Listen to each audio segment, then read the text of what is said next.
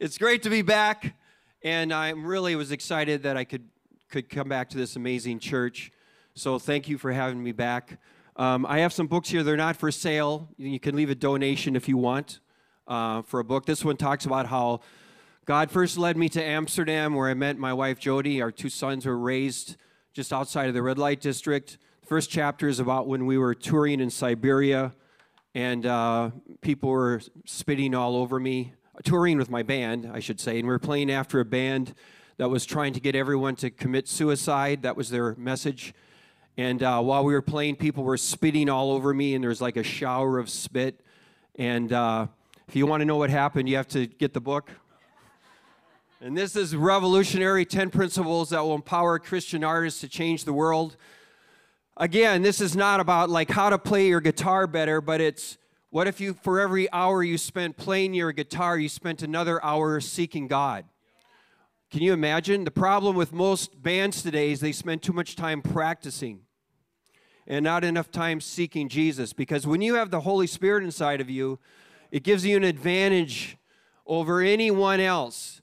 And we have seen God do amazing, miraculous things. I just came from a tour with my band in Mexico during the Day of Dead celebrations. We saw hundreds of people come to Jesus. I mean, you can go online and see the videos of it. We were in Colombia, again, same thing. Brazil, we went viral. We were interviewed on Rolling Stone magazine where we could talk about Jesus clearly on the front cover. This is Jesus in the Secular World. This is written by my son, Ben. It's on Right Now. You can get this book, or you can see a video series of it for free on Right Now Media. Like I said, none of these books are for sale. Just you can leave a donation if you want. Basically, what do we do? You know, we live in a world that has lost all idea of truth. You know, people are so broken and confused, and they have this wrong idea about God, even if God is there at all. And how do we communicate Jesus to them? The largest growing group worldwide today is non-religious. They have no view or belief in God at all. And the result of that is devastating. So, anyway. Oh, and we also have a podcast, Provoke and Inspire, if you want to put that slide up. If you want to, it's a weekly podcast. We have some pretty big influencers that come on our, like Brian Head Welsh from Korn is a regular contributor. We had a guy, Holy Cabana. He's a big rap artist in the U.S. And we just talk about how do you follow Jesus in the culture we live in today. So I really encourage you to check out that podcast. I think it'll be an encouragement for you. So, Lord, I'm so grateful that I can be here at this church. It really is humbling, Lord. Thank you. Amen. So since I left you, there's so much to talk about, but these last couple of years have been really, really a challenge, haven't they? I mean, we have this pandemic. I didn't know what a pandemic was. You know, and the whole world shuts down in a week. I mean, I was in Australia when it started in Sydney. I got a call from my son, Ben, and he said, get back to New Zealand. They're going to close the borders. So I got on one of the last planes back to New Zealand. But then Jody and I, my wife, we thought, well, we can't stay here because we have teams all over the world, and we can't tell them to be bold and courageous if we stay here. So we were one of the few people leaving New Zealand during the pandemic. We were at the airport, at Auckland Airport, and there was like 4 planes. It was like a zombie apocalypse. And like we were going to LA when it was like a red hot zone, and no one knew, no one knew if we were all going to die. But we thought, well, if we're going to die, at least we have to die with our people. So we left, and we kept traveling this whole time. We have not stopped. We've had my nose is bigger from all the things shoved up my nose, and my part of my brain matter is gone. So then we finally get through this pandemic. Yes! But then the war in Ukraine started. And the reason I'm talking about this, because the war in Ukraine is not just a war. You know, there's always been wars going on, but this is a personal for us because a lot of our people are from Ukraine. A lot of our leaders, a lot of our teams. And so this was the first time I've ever been involved in a war that's been a personal thing.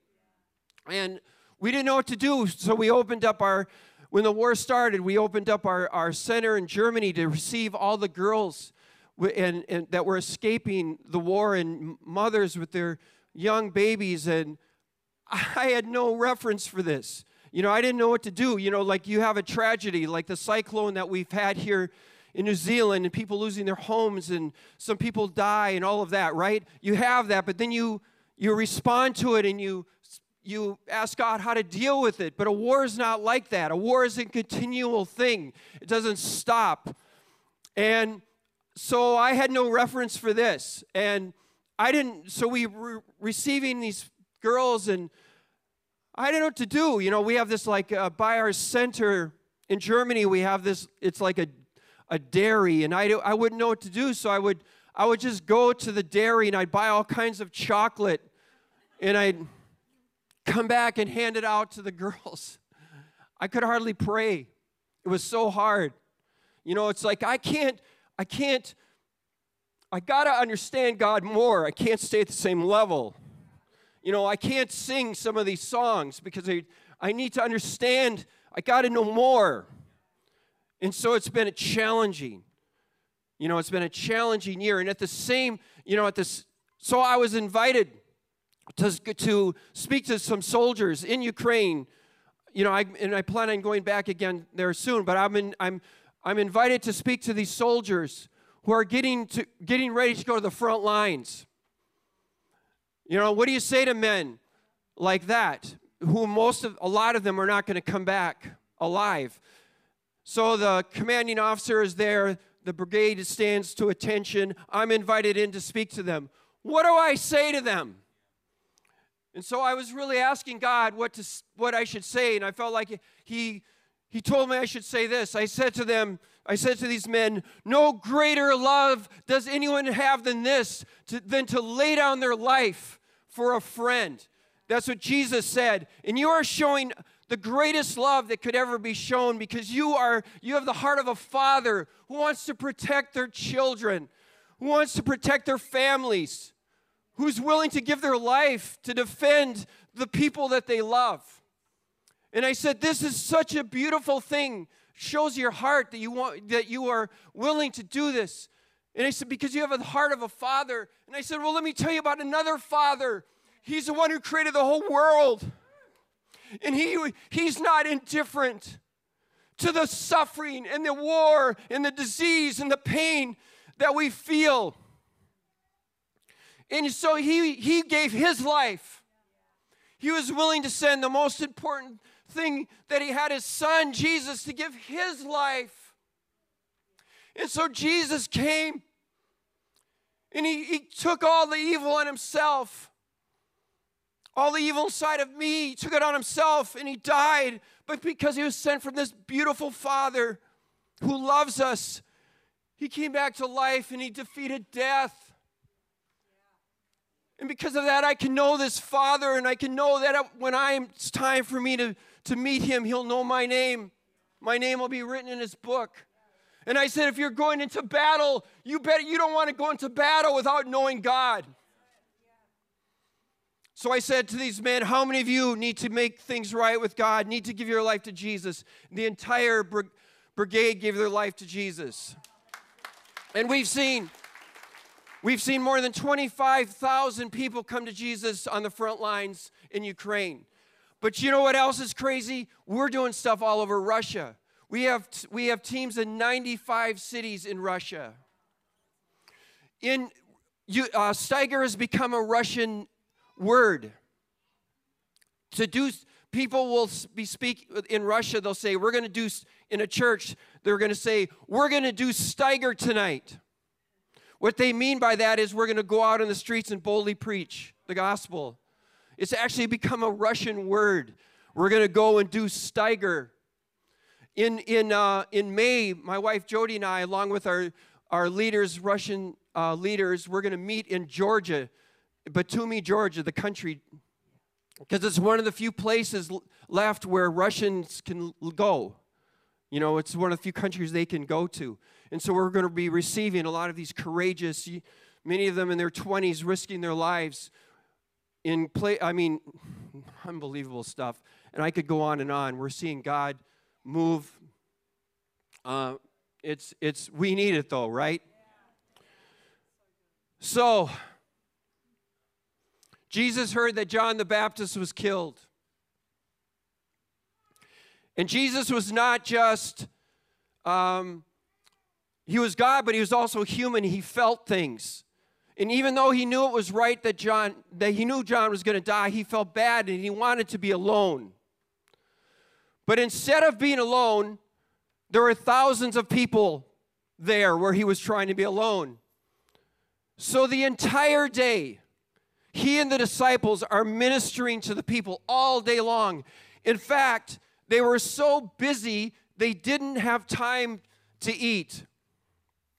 So it was at the end of the day. And they hadn't eaten all day. And the disciples went up to Jesus and they said, Jesus, send the people to a nearby village where they can buy food because they haven't eaten all day. Now, I think the reason they said that is because they were hungry. I don't know if that's true, but that's what I think. You know, it's like maybe we can get Jesus to send them away so we can eat, right? And then Jesus says, you feed them. Jesus, we've only have 5 loaves and 2 fish. How in the world are we going to feed all these people? Jesus said, give it to me. Give what you have to me. And then they were probably thinking, well, I guess nobody's going to eat today, right? So they give their 5 loaves and their 2 fish to Jesus.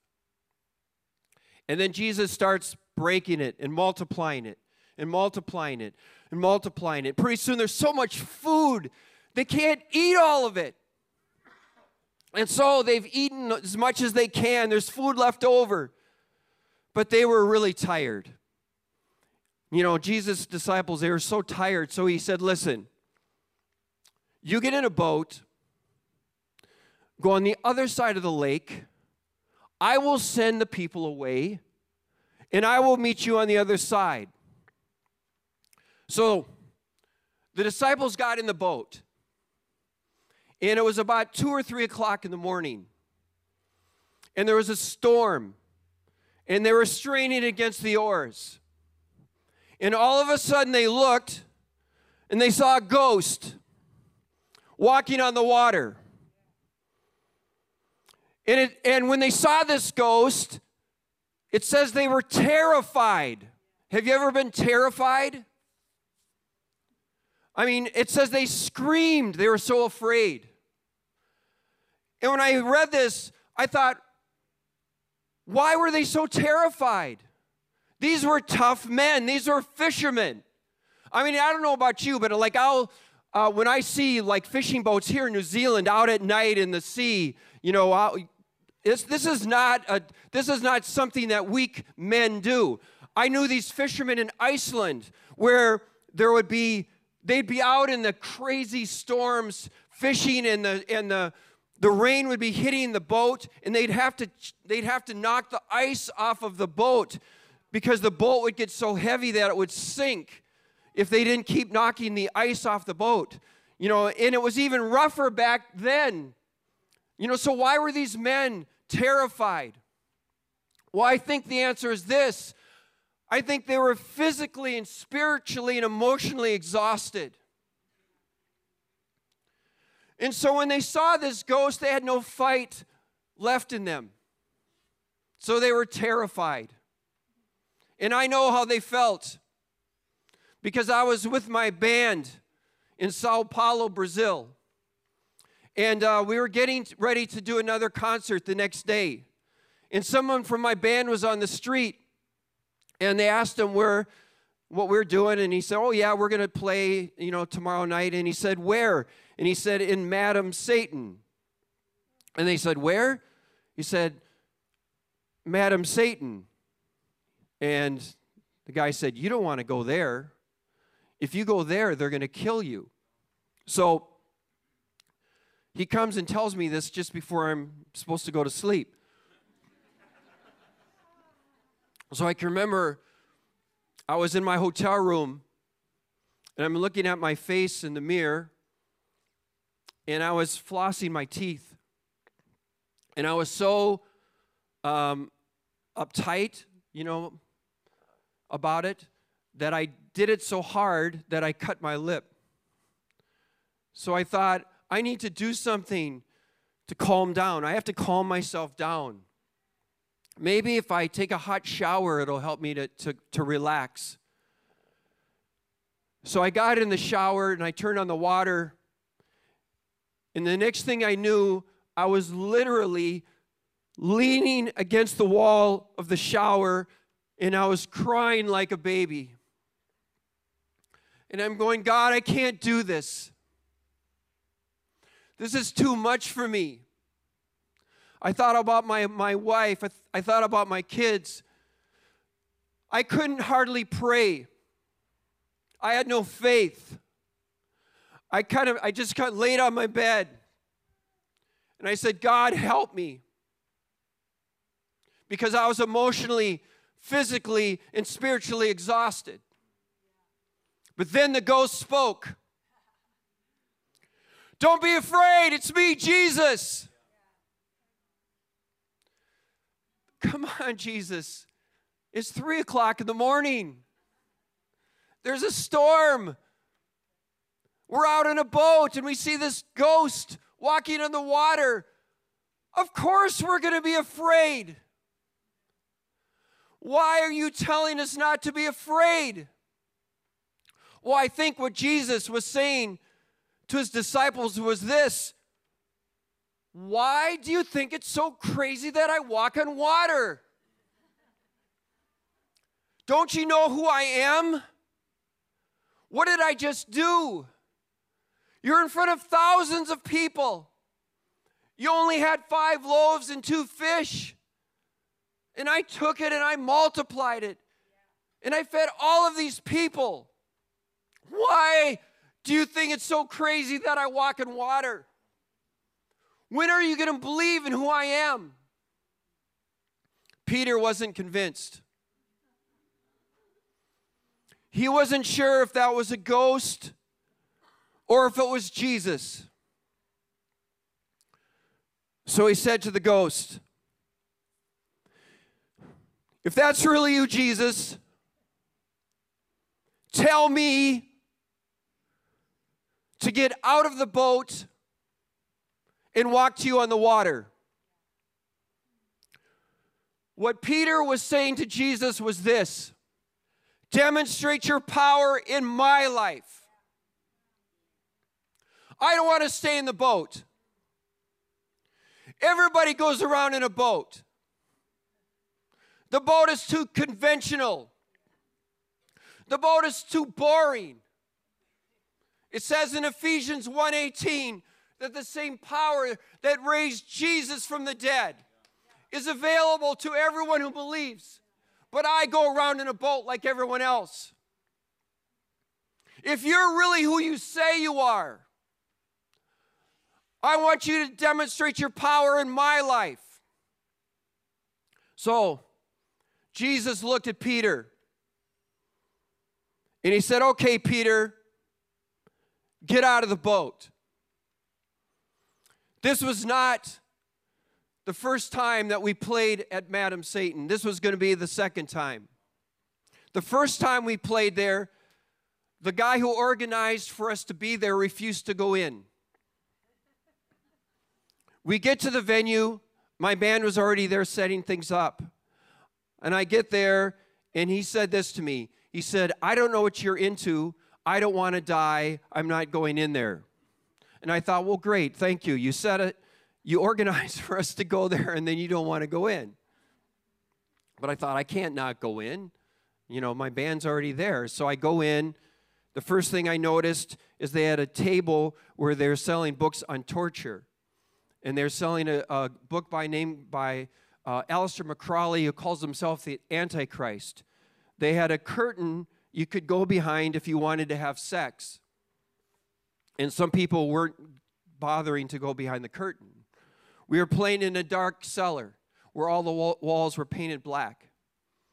And you could just taste the evil vibes in this place, you know. And in our concert, we do a modern-day depiction of the death and resurrection of Jesus on stage. And so in this concert, I'm representing Jesus. I'm killed, and I'm put into a coffin to show how Jesus died. So I'm put in this coffin, and I'm laying in the coffin, and it was like all the demons started coming out of people. People were blaspheming and screaming and swearing.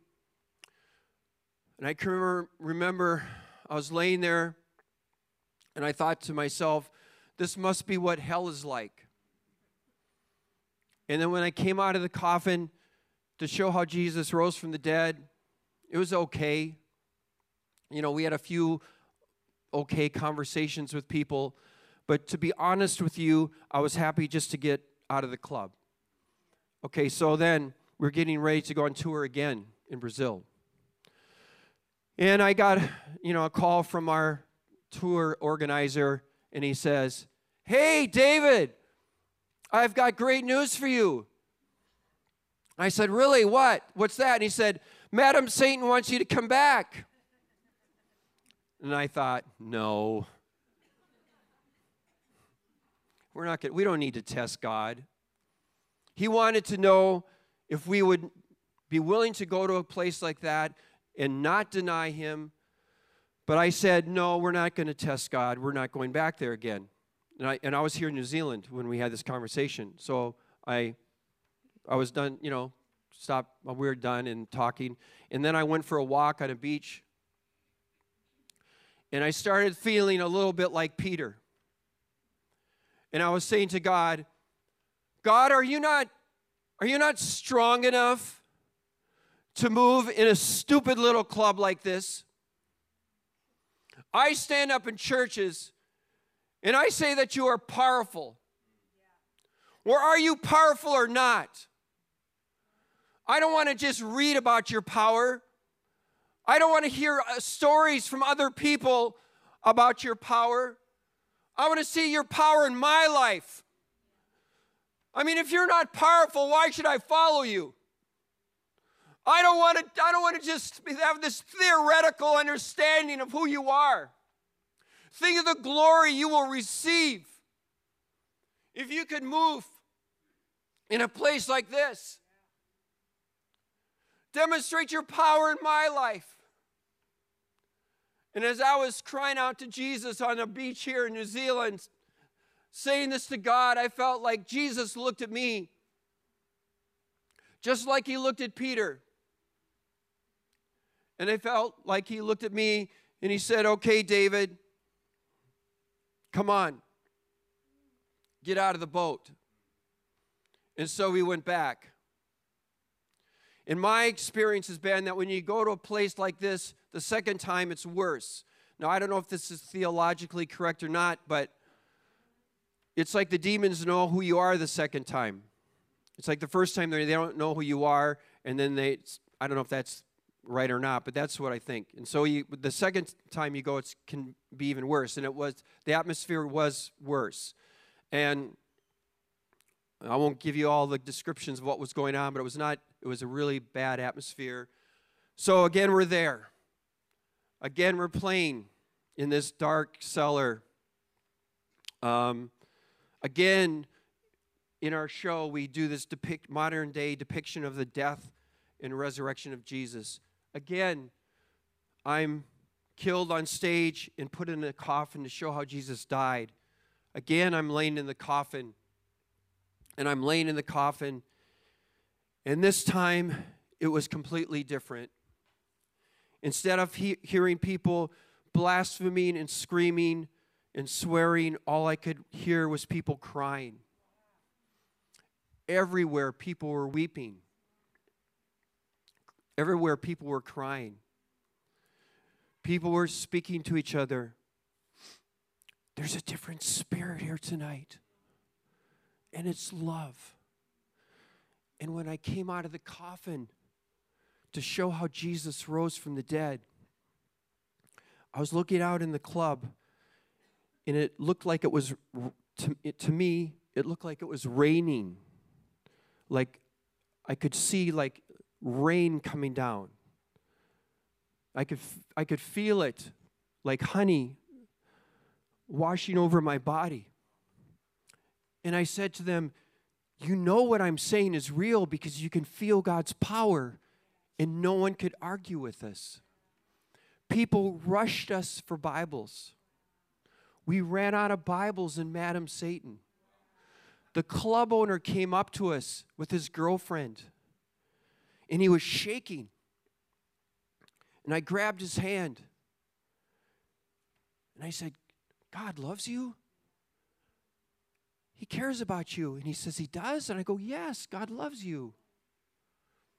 And I was able to pray with the club owner and his girlfriend.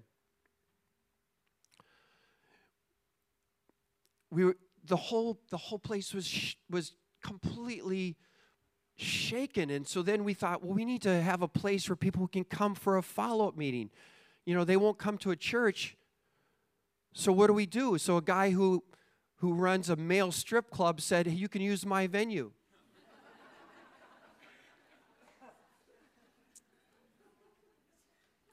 And we thought, well, that's a neutral venue.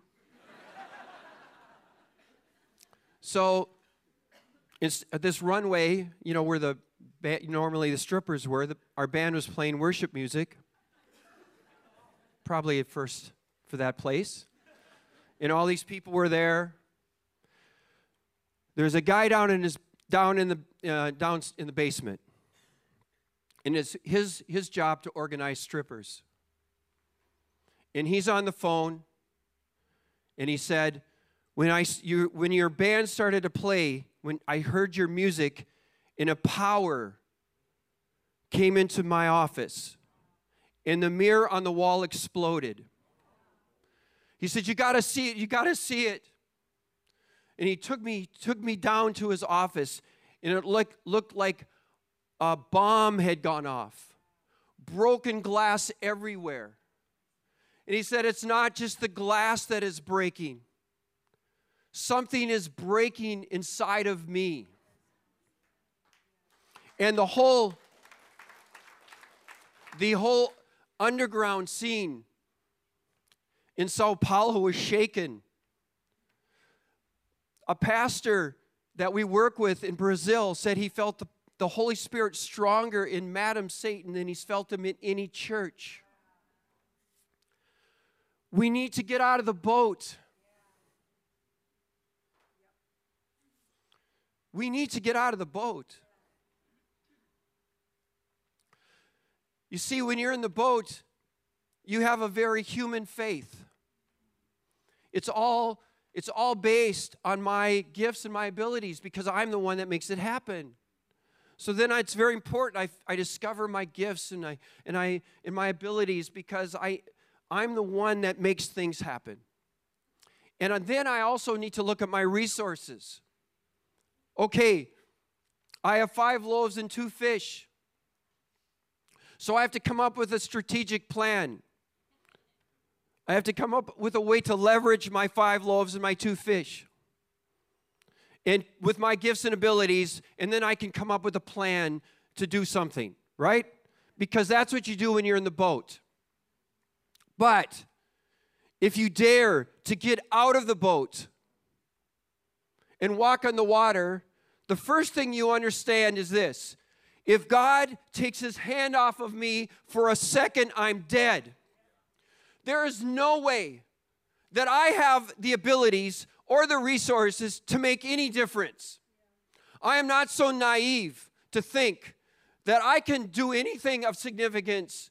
When I look at the kind of problems that we're facing today, the kind of obstacles, the kind of challenges that you're facing right here in this city, there's no way that I am so arrogant or naive to think that I can make any difference with what I have.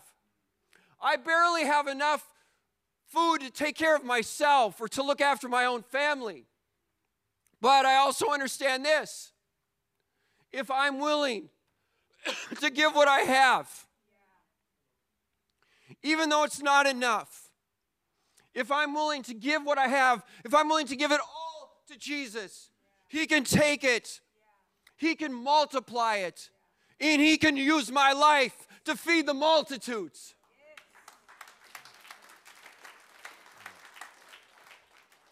You see, some of us have thought, isn't it great? Isn't it cool that He calls some people to get out of the boat? But He's called me to be in the boat. You know, I'm a boat Christian. But, there's some people He's called to do that kind of stuff. That's cool.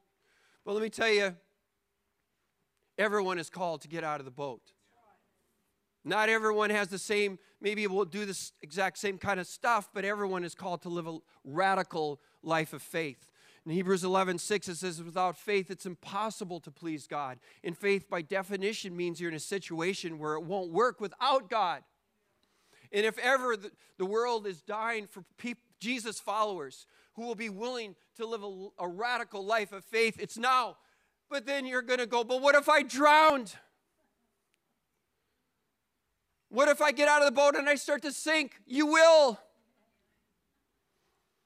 You'll get out there, you'll take a few steps, and then all of a sudden you're sinking, and you're like, oh no. Then you have a choice to make. Swim back to the boat or put your hand out to Jesus. Some of us took a few steps on the water, but the first thing you did when you started to fall back down is you swam back to the boat. And that was the wrong reaction. You weren't supposed to swim back to the boat. You were supposed to put your hand up and say, Jesus, help me. And you know what? If you drowned, you drowned, but at least you gave it your best. It's kind of like you got to come to a point where you go, I'm going to live this faith. I'm going to take this step. And if I drowned, well, better drown and than just sit in a stupid boat. That's what it takes. I'm not kidding. We've become way too domesticated. But we have to get out of the boat. We have to cry, be like Peter. We can't go on like this. It's serious. It's desperate. I used to think when I was young, I had all the time in the world, but it's not true. Times are urgent, time is short, and we need to act. Jesus said there's a great harvest and few workers. And I think He would call many of us. I think He calls all of us, actually. But we have to get out of the boat.